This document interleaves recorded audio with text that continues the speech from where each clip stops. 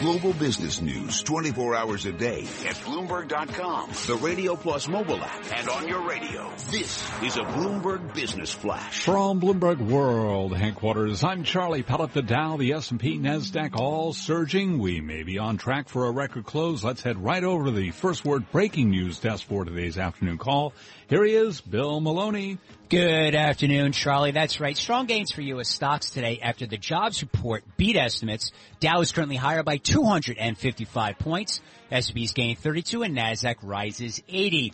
Over in Europe, stocks closed higher, led by Italy's 4% gain. Back in the U.S., small cap 600 climbed 16 points, and the U.S. 10 yield at 1.37%. All 10 S&P sectors are higher, led by gains in materials, industrials, and the financials. Dow Transports rise 2.7%.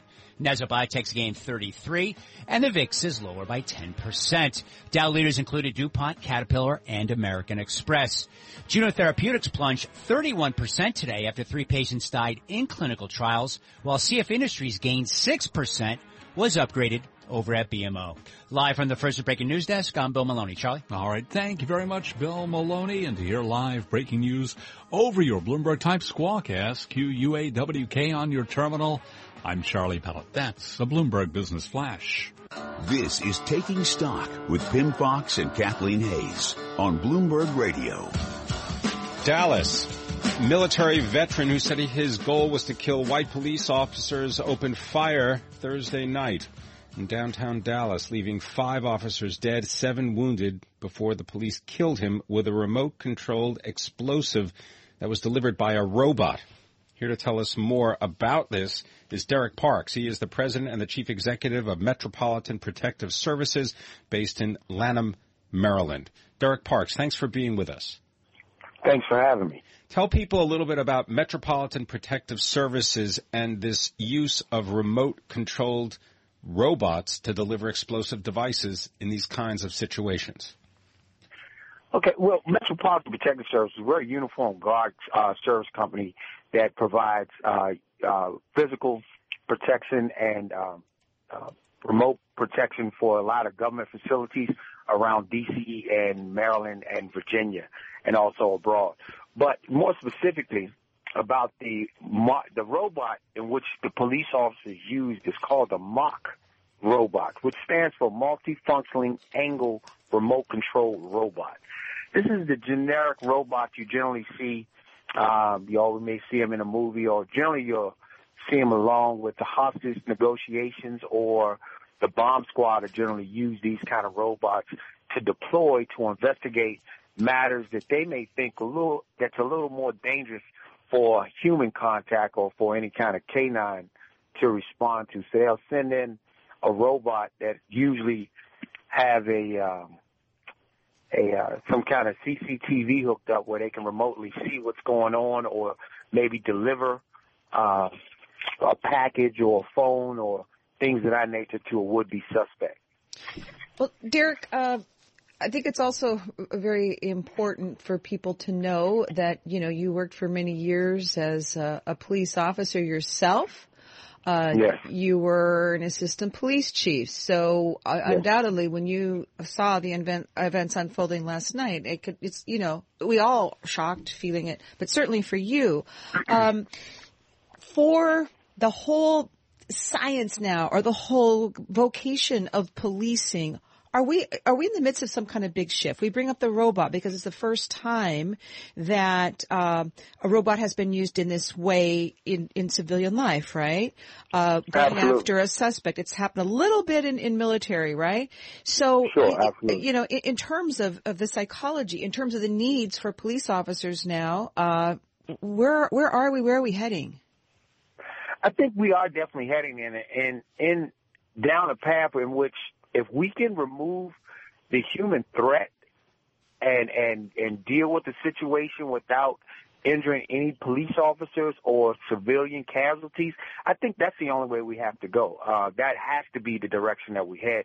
In this particular situation, where you have a person that was hell-bent on killing as many police officers as he possibly could, and he went down to that demonstration with that in mind. He put on bulletproof vests. He armed himself with guns. And even I think they showed some small footage of the way he actually attacked the police officer and shot him, in cold blood. This guy had military training, and he was hell-bent on killing as many police officers as possible in this particular tirade. So I think that the chief absolutely did the right thing in calling in the tactics that were used to neutralize the situation. And as we move forward and as individuals get a little more smarter and sharper, we have to look at what the future holds available for us to use in dealing with these kinds of situations. So if robots and drones are something that we may have to really take a hard look at and a new way of policing in this century, then that's just what it is. Just to give you this note that Taser International, the shares are up nearly 6% today. They're up nearly 58% so far this year. Of course, Taser making those Taser weapons and stun guns, sure, but also making the photographic and video systems that can be worn by police officers. Do you believe that is just going to be a requirement of all security officers to wear some kind of video apparatus? Well, I think that the video, I think that is a real possibility in the future, as we notice that now video cameras in general are become more prevalent around the city. And I just think that it allows everyone to exercise good judgment while they're being recorded. I mean, when you know the camera's rolling, when you know that you're being recorded, you may behave slightly different. That could be for law enforcement, and that could be for would-be suspects. So I think that I think it's a good move that everyone that deals with law enforcement do with some kind of recording device while dealing with the public and dealing with potential crisis situation. Derrick Parks, thank you so very much for joining us from Maryland today. CEO of Metropolitan Protective Services, former Assistant Police Chief, talking to us about the use of a drone to actually fight off and then kill the chief suspect in the Dallas shootings last night. This may be a wave of the future. I'm Kathleen Hayes along with Pim Fox, and this is Taking Stock. This is Bloomberg.